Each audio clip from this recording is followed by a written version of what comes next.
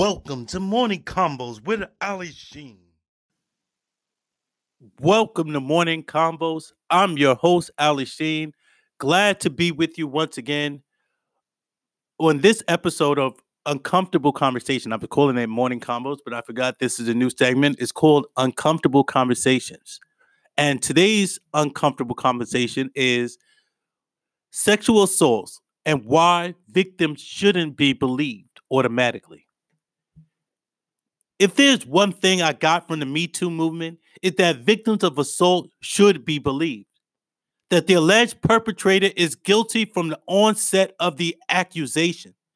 This, of course, flies in the face of our current justice system, where you are innocent until proven guilty in the court of law, not in the court of public opinion. I learned at an early age that women can lie about one of the most egregious ways to violate a person, which is rape. I was a child when Tawana Broadley lied about being gang raped by white men.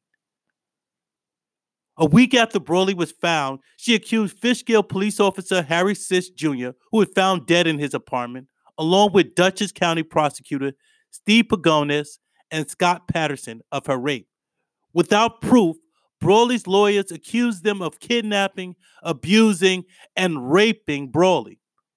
Ultimately, it was revealed that Broadley lied and staged her abduction.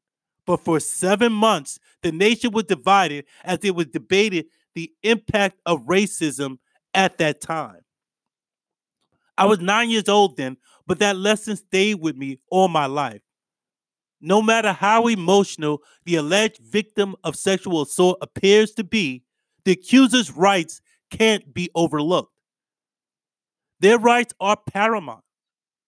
If their lives, it is their lives, rather, that suffers the most in the event of a wrongful prosecution. Besides the shunning of people that are required to register for the sex offender registry, those convicted and sent to jail suffer tremendously as rapists, pedophiles, and child murderers are victimized in jail, and some even say rightfully so. This is why the alleged victims must prove in court the veracity of their accusations. Believing victims without corroborating evidence is wrong and spits in the face of our Constitution. I'm not some cold-hearted person. I too get filled with righteous indignation when I see or hear about people having their innocence stolen violently by degenerates. However, we cannot let our feelings allow us to trample over our own laws. Like with Brett Kavanaugh, even though recently there has been doubts made to the truthfulness of Blasey Ford's testimony, at the time, her testimony was credible. But a congressional hearing is not a court of law. The fact that she was allowed to testify to me amounts to a smear job. The Democrats and the Me Too field felt that Kavanaugh should be disqualified from being on the Supreme Court based on just an accusation. Kavanaugh could be guilty of what he was accused of, but there is an equal chance that he is innocent. Without a court finding him guilty, he is innocent in the eyes of the law. This is why accusations have to be proven in court. If women or men, for that matter, are given the power to ruin the lives of people with accusations, and those that question the truthfulness of those accusations are condemned by leftists and banned on social media, then what do we have? It's definitely not a democracy. The human race is capable of doing the greatest acts of kindness, but also the greatest acts of evil. It is for this very reason accusations are meaningless in the eyes of the law, even though in the court of public opinion is a heavy weight that the accused must bear, even if he's found innocent. These things remain with you. People always have those in the back of their mind. Well, did he do it, even if he did get off? And people ask, why would women lie? This is a common question that is asked that Me Tooers like to spout. They should talk to Crystal Gail Magnum, who falsely accused 3 lacrosse players of rape, or Miss Jovina, who was sentenced to 1 year in Superior Court in Bridgeport, Connecticut in 2018 for making false rape accusations against two Sacred Heart University football players. The truth is, it doesn't matter why they do it. Whether it's for money or retaliation, it's wrong and it has happened before and will happen again. There is virtually no consequence for those that falsely accuse someone of a sexual assault. With that, you give those with evil intentions the ability to weaponize false claims. There's virtually no downside to making false accusation.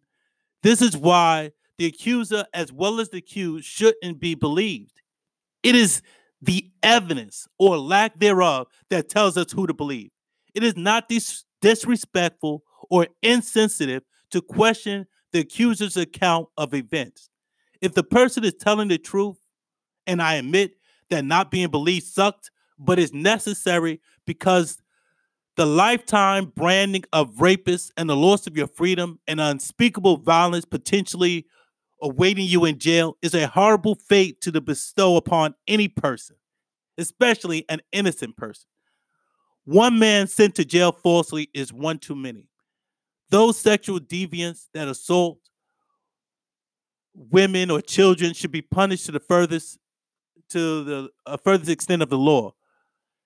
That is not debatable. But we can't let the mere accusations be the smoking gun, lest we fall down the well of McCarthyism.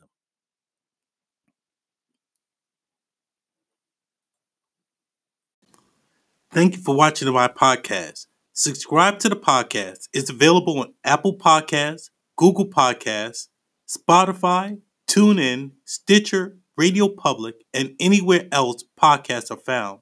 Like my page, Ali Sheen's Playground on Facebook. Follow me on Instagram, Ali Sheen's _playground_. And subscribe to my YouTube channel, Ali Sheen's Playground. Let me know your opinion on this episode and any other episode. Till next time, enjoy your day.